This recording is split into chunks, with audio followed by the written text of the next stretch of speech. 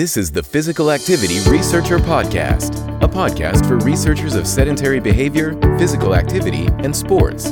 Join for a relaxed dialogue about research design, practicalities, and, well, anything related to research. Learn from your fellow researchers useful and relevant information that does not fit into formal content and limited space of scientific publications. And here is your host. Welcome everyone. This is the Meaningful Sport podcast, and I am your host, Noora Ronkainen.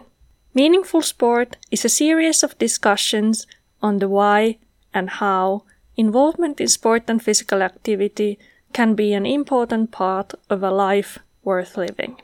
We will also explore threats to meaningful engagement in sport and movement culture practices and ask questions about what we can learn about the human condition through our involvement in sport. The guests are leading scholars in human and social sciences of sport who share their explorations in a scholarly as well as a personal context. If you are interested in the theme, you might also want to check out meaningfulsport.com. There you can find podcast show notes, read a blog, and access many resources for further explorations of meaningful sport. In today's episode, we will explore how meaning in life and meaning in sport might be interrelated and the psychological approaches that might help us understand meaning in sport. I am very excited to introduce today's guest. He has fairly recently completed his doctoral dissertation in the field of sports psychology at Florida State University, which focused on meaning in sport and its relationship to athlete burnout. He has also done the very important work of developing the first questionnaire to study meaning in sport, which facilitates further study in this emerging research area. In addition to this, he is also a professional water skier and a coach, and he has a very popular water skiing podcast himself. And so his interest in meaning in sport is much more than simply an intellectual exercise. So welcome, Matteo Luzzeri, and I'm really happy to have you here today. Wow, Nora, I'm flattered by this introduction. Thank you for having me.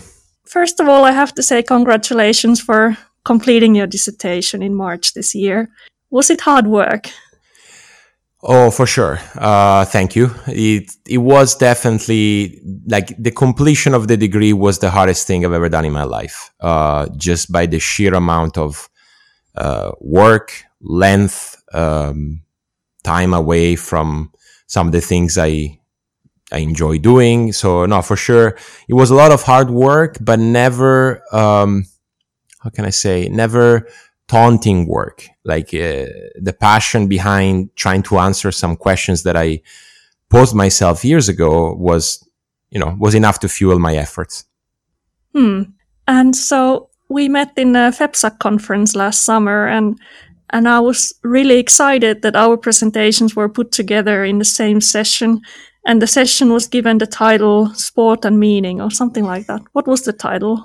I think it was Quality of Life and Meaning in Sport, something like that. Yeah, something like that. And that's the first time in my academic life that when I've submitted something, it actually made to a session that is focused on meaning in sport. So I think that was really exciting. And so I agree. I was excited too when I received the conference program and saw that title. It was a very sweet moment. So in sports psychology, I think there aren't so many people out there who are doing this. So at least we have a slowly growing number of people who are doing this work. Low ends, but important ends. So maybe you can just start by sharing a little bit about what was the idea behind your research and how did you get into this topic area? Oh, sure. It's a historical, story. But basically, I moved to the US. I competed collegiately, started my master's degree in experimental psychology at UL Lafayette, and was always fascinated by existential philosophy. Always had during my courses in high school and in undergraduate, the existential movement in philosophy always fascinated me, and I managed to convince a clinical psychology professor at UL to put together a seminar about existential psychology. And it was a very well crafted seminar. We did a third of the seminar about existential philosophy, one third about applied existential psychology, and a third about experimental existential psychology. And the final project was a little conference that we organized in the department where we had to present a project. And I sort of was exposed to the research in meaning in life, saw something about meaningful work and purposeful work, and toiled around with the idea of, like, what if there is a sense of purpose and meaning for athletes? Like, what if they perceive that their craft has some kind of meaning that goes beyond mere motivation? And that sort of stayed there. Like, I presented it, like some friends and colleagues had, something to say about it. And then when I moved to my PhD, at first I was going to do completely unrelated research. I was interested in imagery and the PetLab model. I thought I was going to try to bring more support to it. And then I kept going back to Frankl and other authors, Yalom, and eventually the idea of taking dust away from that presentation that happened 3 years prior came about. And so I started really researching that. Yeah, and I think we have a lot of research already on these different areas, but when it comes to meaning in sport or meaningful sport, your PhD dissertation is the first one that has actually centralized the concept and really worked around that. So I think that was good for the research community that we have something that is this very new and kind of opening up this new field of research also in sports psychology. Like, obviously we have philosophical work and some sociological work, but sports psychology, there isn't much, except for what you mentioned, existential psychology, and Mark Nesty, who was my PhD supervisor, has this book on existential psychology, and he would be the pioneer in that approach.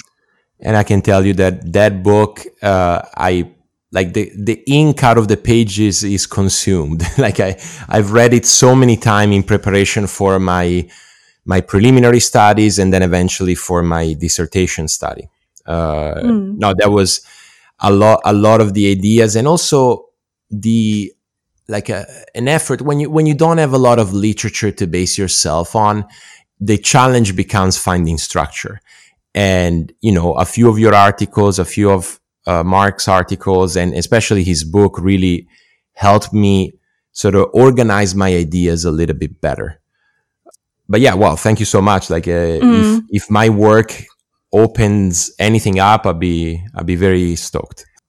Yeah, well, I would say, having read your dissertation, that for somebody who wants to be studying meaning in sport or meaningful sport, that is a good starting point to kind of set the scene of what's out there.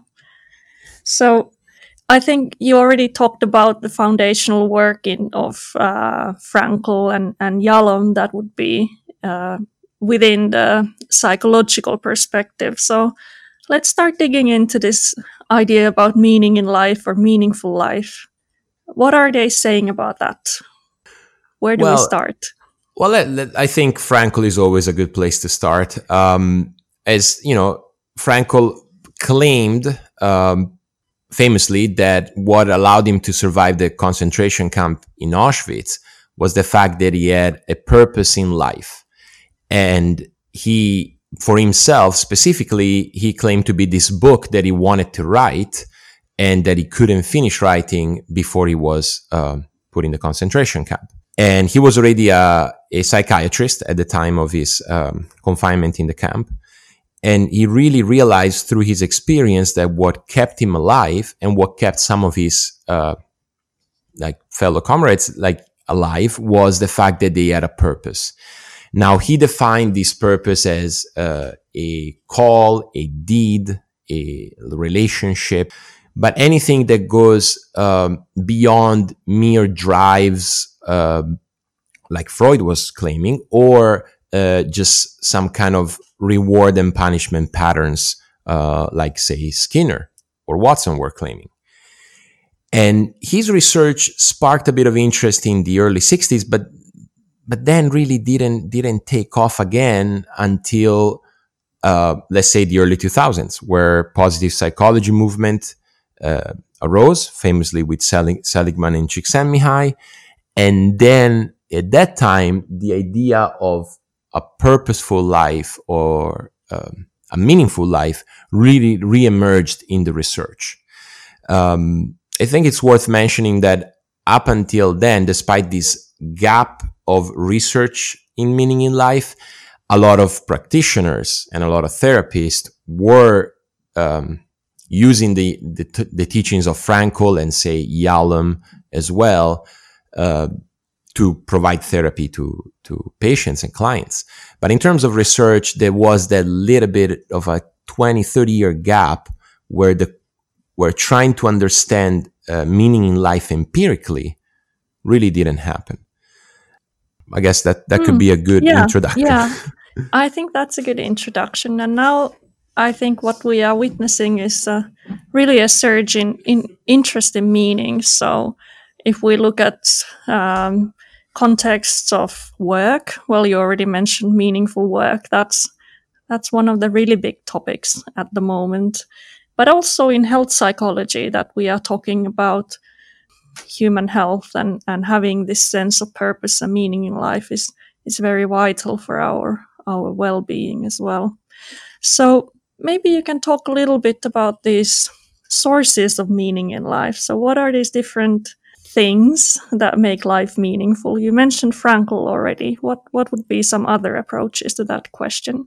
Well, there have been some empirical approaches in the 60s in terms of trying to understand what might bring purpose and meaning in someone's life.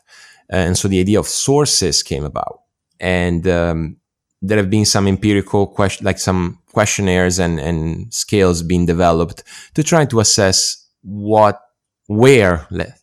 use where people might draw meaning from. And it appears that cross-culturally, despite of ages, human relationships seem to be the most prevalent source of meaning in life. However, there are some interesting findings that differentiate sources of meaning in life across the lifespan.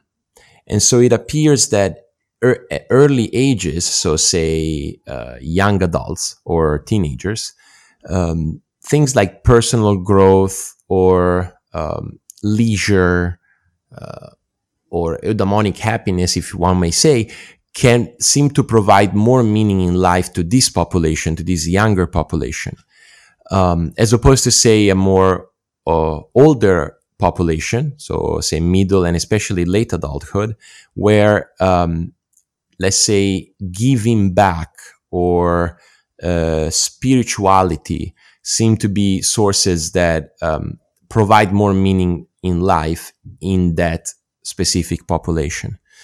So there are some differences across lifespan. There are, I would say, not as well investigated differences cross-culturally, but these sources seem to be like, let's put it this way: looking at sources of meaning seems like a viable and sensical approach, right? So where would someone draw meaning from? And it appears that human relationships, are the biggest source. Mm-hmm. And if you look at this meaningful work literature and then you are thinking about meaningful sport in your own work, how do you see the relationship between those two things? So is meaningful works literature something that is very useful, or do you think there's something specific in sport that we might want to consider? So that's a very interesting question. When I came across the meaningful work literature, it actually almost validated my idea that you could think of meaning in a more specific way, right? So if we look at or domain specific. So if you look at life, there's the whole existential idea of thrownness. So you didn't choose to be alive. You found yourself in this state, meaning being a person that is alive. And so what existential psychology would say is that, well, then in order to be healthy, let's say, you have to tackle the idea of what that life means to you. Now, work is not as, you're not thrown into work. I mean, I'm sure that there are situations in which someone has to find a job or accept a job that someone might not like, but you can get out of your job. You can also be alive without a job. So the fact that there is a bit more almost volition into it, and that there was a growing and expanding literature on a domain-specific meaning made me hopeful that, well, maybe there could be an empirical research line on another domain. And the domain that I was interested in was sport. Now, I had endless conversations with my PhD advisor, Dr. Chow, on what, like obviously probed by him, as on what are the differences between work and sport. And interestingly enough, the more I would try to find differences, the more he would bring me back to what made them common, right? So, so for instance, if you think about a competitive athlete, in terms of time commitments, specificity of relationships, if I may say, there are a lot of similarities between work and sport. And I made the case in my dissertation that some people even happen to have their sport as their job, whether it is because they make money out of it and sustain themselves, like as professional athletes, or they are collegiate athletes. Think more of like the USA, I guess, system, where they might not be receiving money, but they receive advantages like in education by virtue of their athletic performances. Or even just amateur athletes that might not be, their sport might not be professional, but they compete in the Olympic Games. So they dedicate a huge part of their life trying to get ready for these events. So the more I try to compare, the more it seemed to me that the similarities between work and sport justified looking at this domain-specific meaning. More than the differences that I could find. Yeah, I also agree, based on my explorations, that I think there is a lot in the meaningful work literature that we can probably at least draw on to kind of put some ideas out there and see how they work in a sport context, so to say. Yeah. But so I think one of the things that I found a bit of, I'm not sure how to think about that, is kind of in the meaningful work literature, it's very consistently comes through that it's important for people that the work is making some kind of positive contribution to the society, or it's somehow making the world a better place. And so people don't want to have a job that they don't see that it makes a positive difference, or if it makes like no difference in the society. So even if you're having good time, but it doesn't seem to contribute to anything, then it might not be very meaningful. So if we think of like the classic vocations, like being a teacher or being a doctor, those are kind of the helping others, making world a better place professions. But then when it comes to sport, and a lot of athletes, or in my qualitative interviews, they were saying that they've actually felt that sport is quite a selfish activity, that you are focused on yourself. Actually, you are away from your family, you're prioritizing your own needs instead of the needs of others. So in some ways, the fact that you are doing sport doesn't seem to have any clear benefit for the others or for the society. So I was wondering, what are your thoughts on that? Well, my thoughts are jumping like crazy as you provided this good difference. I think the first thought I have is I find it very interesting that athletes, how can I say? And I know it's a small part of the population, but like, let's say those athletes who make it to some kind of like media attention, that they often use that outlet to promote some kind of non-sport related cause that they believe in.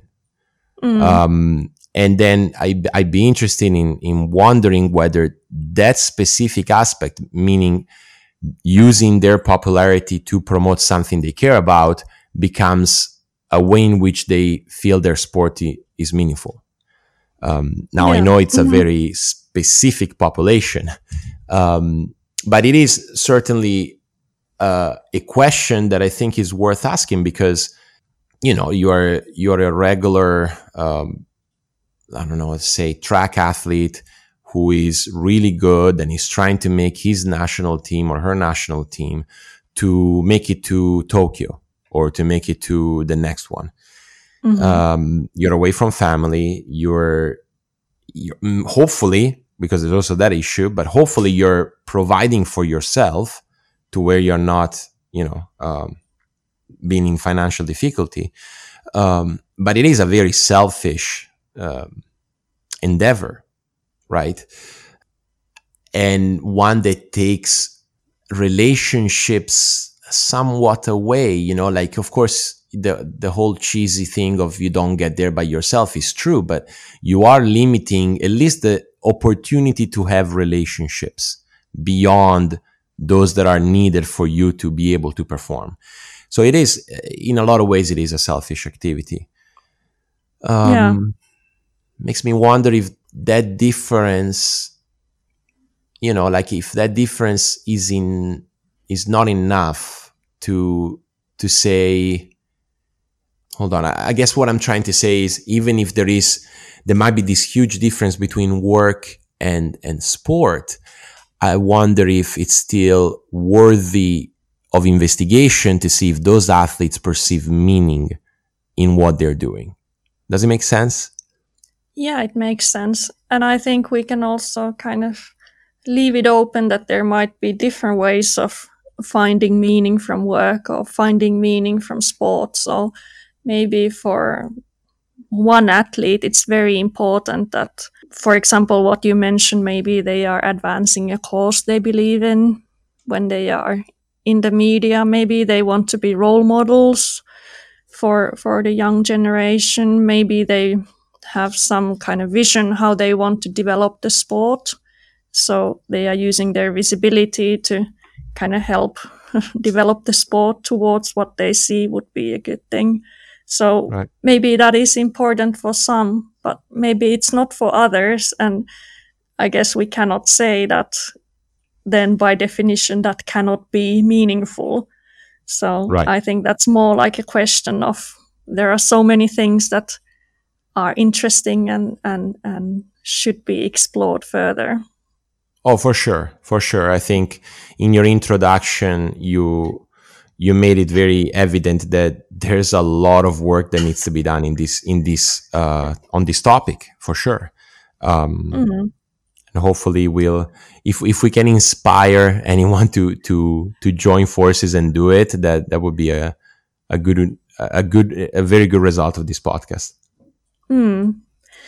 And then from your research, I was also wondering that when you are talking about these age-related differences in meaning in life, that, for example, young people would be more kind of oriented towards the more hedonistic kind of achievement, personal growth type of approaches or meanings, if we put it that way.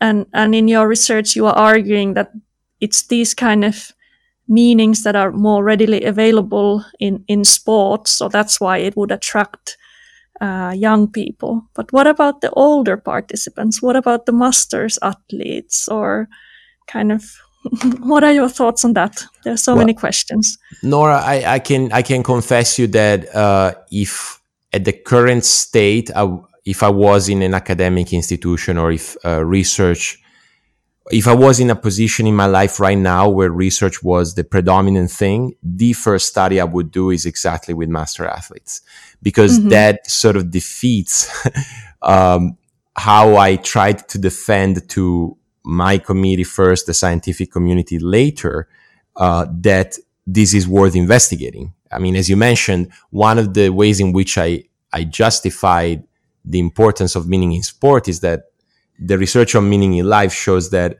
more achievement-oriented sources seem to provide meaning to young people. But there's all sorts of athletes of all sorts of age.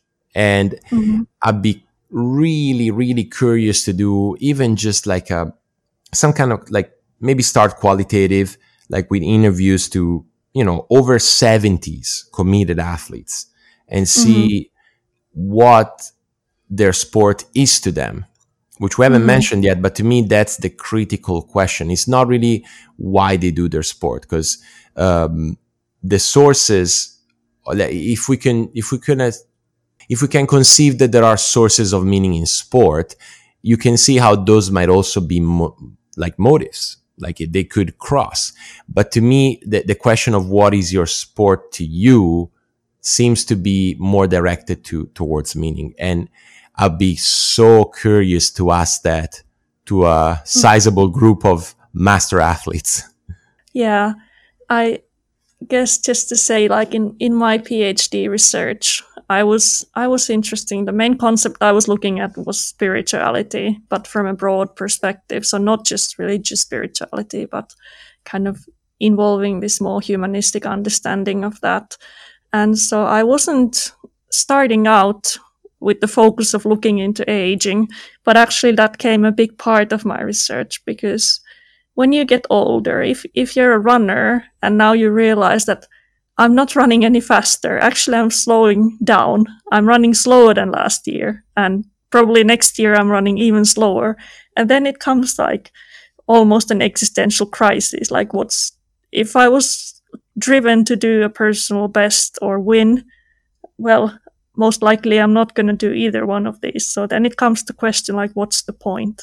No, for sure. Yeah. And this resonates so well with me, because water skiing, is very akin to snow skiing, is very approachable at all ages. You can start at 2 or 3, and you can start at 75 and still water ski or snow ski. And certainly with age, there is a remarkable physical decline. There's cognitive decline. So it makes you wonder, as you see performance going down, what do you see the point of the sport being? What is the sport becoming to you now? Because clearly you're still part of it. And I wanted to tell you a little, like a little nugget, a little story. As I was trying to formalize my ideas early in my PhD, I had a colleague. I was challenging colleagues to challenge me on my concept, and I think it's a very healthy practice to do in a scientific group. And I kept asking, like, this colleague was a former motocross rider, like of a high level, and I kept asking, what is your sport to you? Or what was your sport to you? And he kept giving me answers that were motives that you could frame within already widespread motivation theories in sports psychology.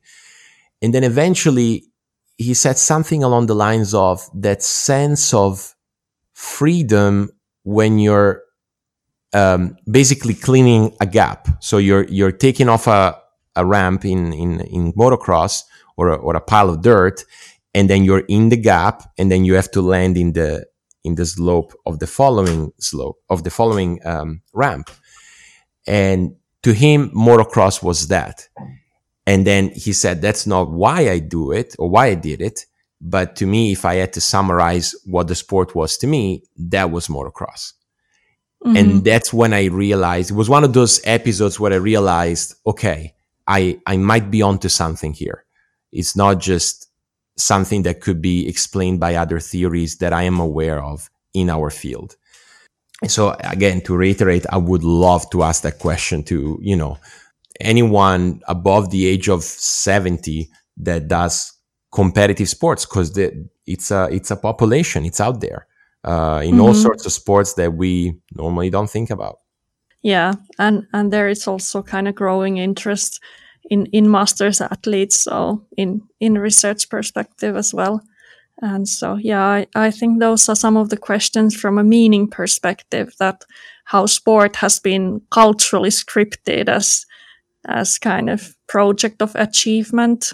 You always aim higher, like the whole Olympic motto is kind of saying that the point is to always get higher. What if you don't? And so also in the live stories that I've done, these live story interviews with runners, like a lot of them then kind of redefined meaning of sport. They were still kind of striving to do their best and committed and engaged, but kind of seeing that ultimately winning is not the point of sport anyway. So I think those are some of the questions. So we are talking now about the sources of meaning in life. What are your thoughts on what are kind of the threats to meaning in sport? If sport can be meaningful, it might also be meaningless. Like that's also a possibility out there. So what is meaningless sport? Just throwing it out there. Oh, that's a good question. Well, instinctively, so my instinct would be to say that sport in which, like participation in sport that is solely related to performance, I feel like that would be meaningless. But then I also feel guilty of saying that because maybe that's how the person sees their domain, right? So it's, as I said, instinctively that would be my answer. Of course, there are well documented threats about that. Like if you are very solely focused on performance at the expense of relationships, at the expense of sometimes physical and mental health, emotional stability, consequences might arise, such as, say, burnout, which, although not the same as dropout, may make you very likely to drop out of your sport. And if you have been so focused on performance, then chances are that that's how you see yourself, as the athlete of that sport. And now you find yourself without that identity, and it can become, sadly, a downward spiral. So it seems to me that, like, as, let's say, if we stay strictly on motives, from even just like a self-determination theory perspective, if you have a variety of motives that are not just extrinsic but also intrinsic, then your health, your mental health, your ability to perform, your longevity in the sport, they seem to be staying at a better level. The same to me seems to be true, although again, more needs to be done in this area. It seems to be true about also a presence of meaning. I feel that if sport is meaningless, eventually it disappears. And I mean, in sports psychology, there are so many studies that have been done on dropout from sport, for example. But I think these studies haven't been conceptualized from the meaning perspective. So maybe that will kind of help to identify different issues that are at play. So maybe that's, again, we are here throwing future research ideas to whoever might be interested in this area. So we don't actually know so much about that. This is the end of the part 1 of our explorations of sport and meaning with Matteo. In the second part, we will move on to exploring his work in the area of questionnaire validation for understanding meaning in sport, as well as talk about the intervention work that he has done as a part of his doctoral research. Thanks for joining us this week on Physical Activity Researcher Podcast. If you like the show, make sure you never miss an episode by subscribing or following the show on Twitter. This podcast is made possible by listeners like you.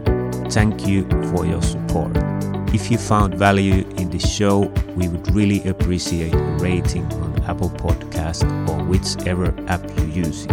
Or if you would, in a real old school way, simply tell a friend about the show.